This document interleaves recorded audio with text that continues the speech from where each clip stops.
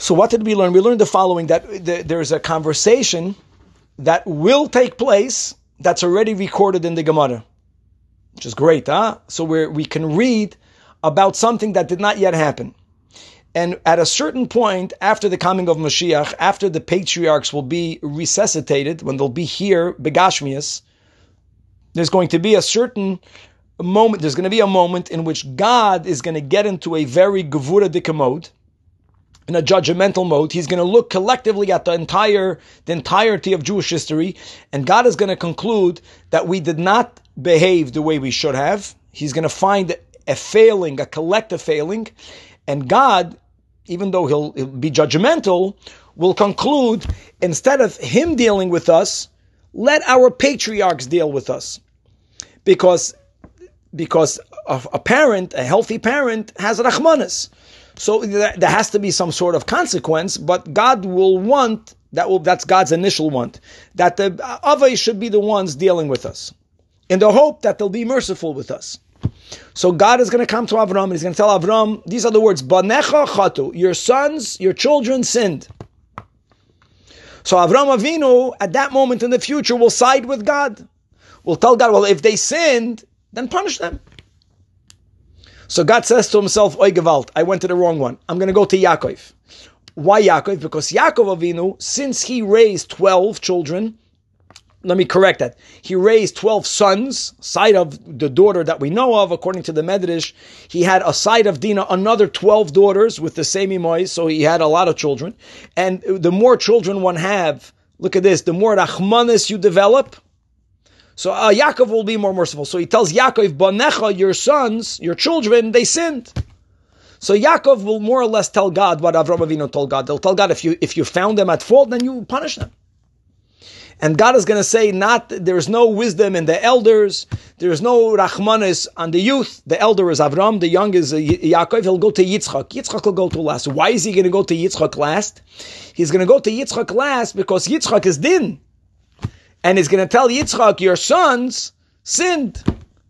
And Yitzchak is going to tell God, how dare you, God, call the Jewish people my sons? They're not also your sons? When they were doing what you wanted, you called them your sons, and now that you are looking at them negatively, a parent can never disown a child. That's how he begins. And he goes from good to better. And ultimately, Yitzchak makes a cheshbon of how much sin could we have done? How long do we live? Bechlal, we live for 70 years. He quotes the verse in Tehillim. And the first 20 years don't really count because the heavenly tribunal does not judge anything that we have done in the first 20 years of our lives. Please don't share that with anyone under 20 because they're going to feel like it's Hefkerwelt. But that's God. The Beis Din Shel Maila only punishes people for things that they did after they were 20, if there's going to be punishment, but nothing before. So there's only 50 years of real choice. And from the 50 years, he begins to cheshbon that we spend so much time eating and so much time sleeping and so much time doing good things. He cheshbons Yitzchak Avinu to God that the most that we could have sinned from our whole life is 12 and a half years. So a small percent. Then he tells God, you created the Yetzer Hara. It's your fault, God. He tells God that I gave too much power to Esav, which is the source for all the anti-Semitism. So I'm also at fault. So you have to assume your responsibility, he tells God, and I take my responsibility.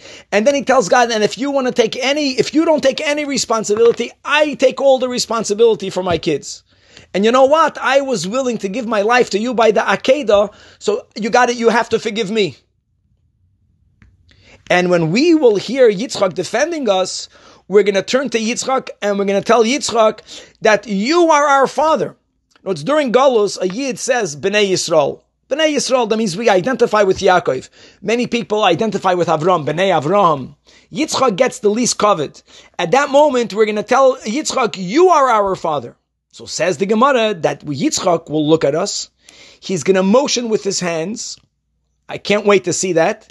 And that motioning with his hands will open up our eyes. Then we'll see God. And we're going to turn to God and we're going to tell God, you, God, are our father. So we're going to first tell Yitzchak, Ki Ata Avinu, and then when Yitzchak will allow us to see godliness, mamish, then we're going to tell God, you are our father. So that's the story. So here's the kasha is, how ironic. Yitzchak is the Midas Hadin. Right? Yitzchak is the judgmental one. So Yitzchak is the one that's going to defend us. How do you make sense of that story? Of the story that's going to happen? And the answer Chassidus gives is exactly that's the point.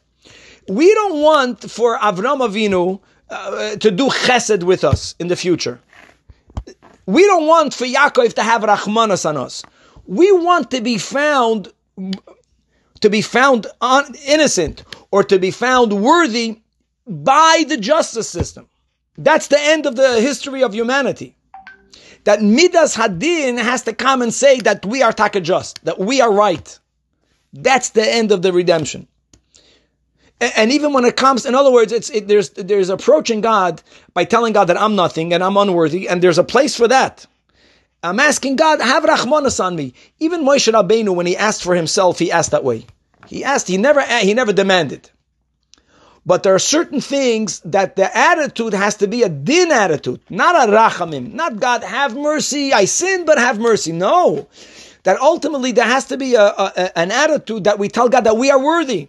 We are worthy. After all these years of galus, we're not perfect. Yitzchak will be moida. There's a certain amount of failings that we make, but in the bigger picture, we deserve to be forgiven. And God is awaiting that moment. And that's a sheet of the Rebbe, that when it comes to Mashiach, there has to be a certain amount of, people don't demand, you can't demand mercy. You ask for mercy. You demand justice. And the coming of Mashiach is just. It's not Rachmanis. We're not a Nebuch case. And that is the attitude that we have to adopt better and deeper. And when we adopt that attitude, that changes everything. It changes the mind of the judge. You know, when the judge sees that the defendant is saying that I am innocent, I'm worthy, I don't deserve galus, I deserve geula.